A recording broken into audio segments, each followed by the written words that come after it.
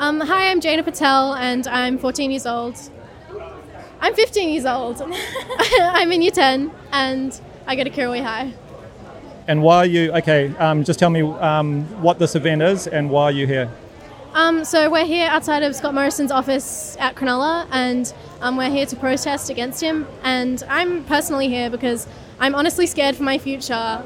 We've been told that in 11 years climate catastrophe is going to start and I want to have a future. I want to have kids. I want my kids to have kids.